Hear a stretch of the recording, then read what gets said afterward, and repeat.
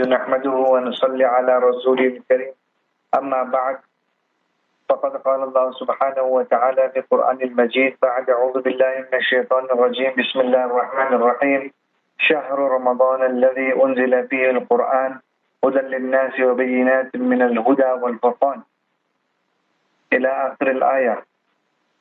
وقال النبي صلى الله عليه وسلم إذا دخل شهر رمضان فتحت أبواب السماء وغلقت أبواب جهنم وسفدت الشياطين. رواه البخاري. Respected ulama, hufaz, elders, brothers, mothers, sisters, the blessed month of Ramadan has dawned upon us. And we take it for granted that this month comes every year. But looking at the past 2 years and looking at the pandemic that has affected us, many people are sitting at iftar tables with loved ones that would have been here but are not here today. And like you can see, that the feeling of Ramadan is there, the spirit of Ramadan is there, but we need to take full benefit of this month. Allah subhanahu wa ta'ala has emphasized that this is the month of Qur'an, wherein Allah subhanahu wa ta'ala has revealed this Qur'an. Now I would like to take time to just highlight the fact that this is the month of Qur'an. And the reason we are highlighting it to be the month of Qur'an is because Allah subhanahu wa ta'ala mentioned in the ayah recited.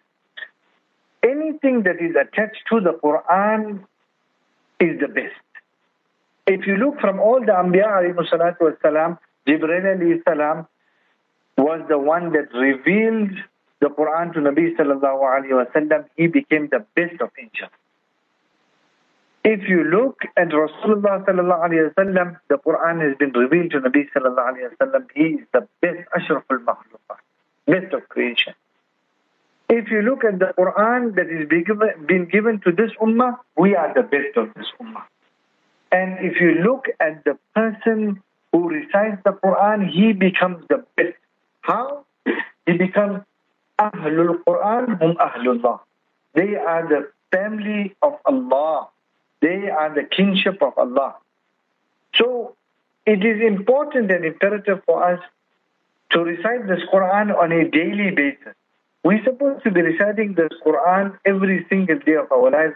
Unfortunately, times are such that we only recite it in Ramadan. But let this Ramadan be a stepping stone for us to make the Qur'an to be part of our life. And this is what we all incline towards.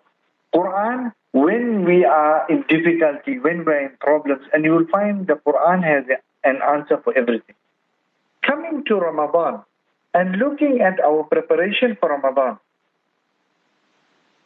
Allah subhanahu wa ta'ala, He gave us this Ramadan as a means of cleansing ourselves, as a means of drawing closer to Allah subhanahu wa ta'ala, as a means of uplifting our spirituality that will allow us to last for the entire year. If a Muslim has to observe Ramadan as it ought to be observed, then only one Ramadan is sufficient in his lifetime. But Allah subhanahu wa ta'ala, through His infinite mercy, gives us Ramadan year in and year out. A Muslim is supposed to increase his taqwa, his Allah consciousness on a daily basis. And a lot of people, they say, when I go for Hajj, then I will start performing salah, I will wear a scarf, I will grow a beard, I will wear the sunnah libas. When Ramadan comes, when I get married, they always give excuses to increase their taqwa. So the opportune moment is here now, when a lot of people say, inshallah, in Ramadan I will change, I will quit my evil habits. Now the time is here for us to realize that Allah subhanahu wa ta'ala gave us tawfiq to witness Ramadan.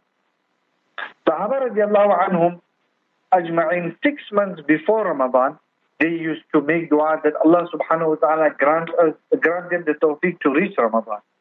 And when Ramadan finished, 6 months after Ramadan, they would make dua that Allah subhanahu wa ta'ala accept their actions and their amal in Ramadan. So this shows us that the Sahaba radiallahu anhum, how much they valued Ramadan.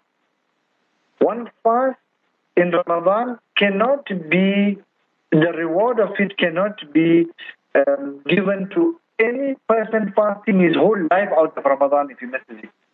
And it is incumbent upon you. The value of this month and the a'mal we only read in kitabs, the essence we haven't realized. If you look at the Quran, coming back to the Quran, that Allah subhanahu wa ta'ala gave Musa alayhi salam the staff that split the ocean, that split the rock, and there were miracles that were done with the staff. Allah subhanahu wa ta'ala, exactly, He gave the ring of Sulaiman alayhi salam, which had a certain power. And He gave a lot of other Anbiya alayhi salatu wa salam certain items that would perform miracles. If I take the staff of Musa alayhi salam, or I take the ring of Sulaiman today, I cannot perform a miracle with that. But the Quran is a miracle that is living.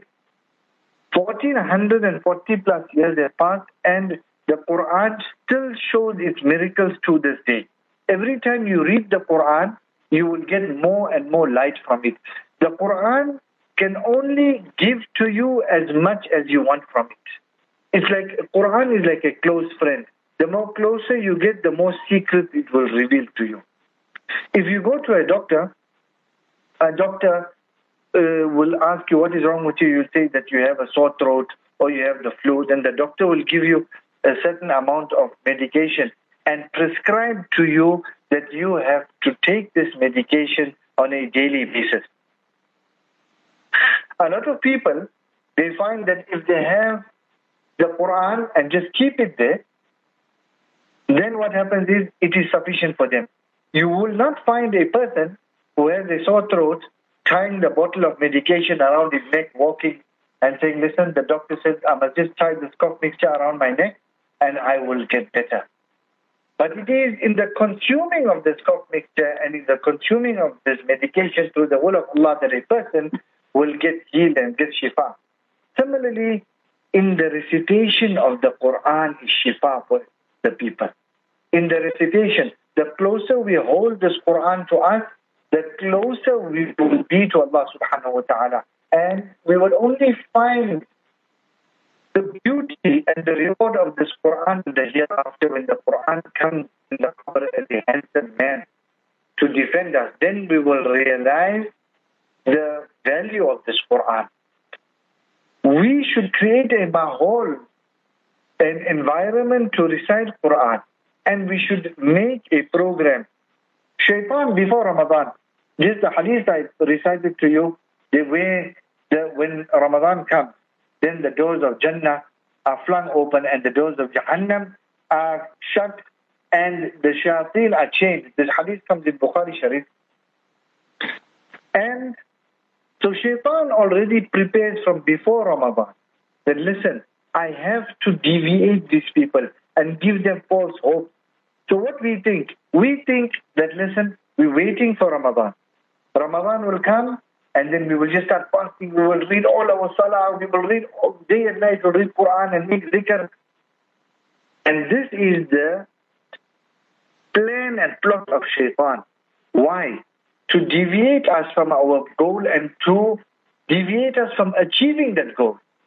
Of course, any sane person, any normal person will understand that Ramadan is not a race, it is an endurance. So in order for this, I need to prepare. If a person is going on a journey, they don't just drive, they have to fill the petrol, they have to service the vehicle. Like that, draw a program in Ramadan. What happens with us is, first few days we got the josh, our spirits are uplifted, masajid are full, we start reading our tarawih, we start fasting, reading Quran for a few days, 5, 6, 7, 8 days. Once we start getting burnt out, then you will find the masajid, the stuff start decreasing and our ibadat start decreasing. Then we just pass time. For the next few days of Ramadan, we pass time. And we wait for the odd night. When the odd night comes, then we go back into the masajid, waiting for the khatam of Quran, and then waiting for Ramadan to finish. This is the plan that Shaitan has made from before Ramadan to make us lose focus when the time of Ramadan comes. So we have to pace ourselves, and we have to know how much Quran we are reading. And we have to test our family members, our children, call them in to read a few surahs and create that environment. Environment is important. And whatever we do, we have to consider our family at home, our women folk who are preparing for Ramadan, assist them, grant them time to prepare for their fasting and their Quran and their dhikr, because most of the time is spent in the kitchen, and we feel that is the only right of the family at home. But this is not the case. The case is they also have to recite Quran. When you read the stories of Sheikh Zakaria Rahmatullah Ali, he says that his family, the woman folk in his house, doing all the chores, cleaning the house. In those days, they never had domestic workers. Cleaning the house, preparing for iftar, preparing for suhoor. They used to complete 23 juz of the Quran daily.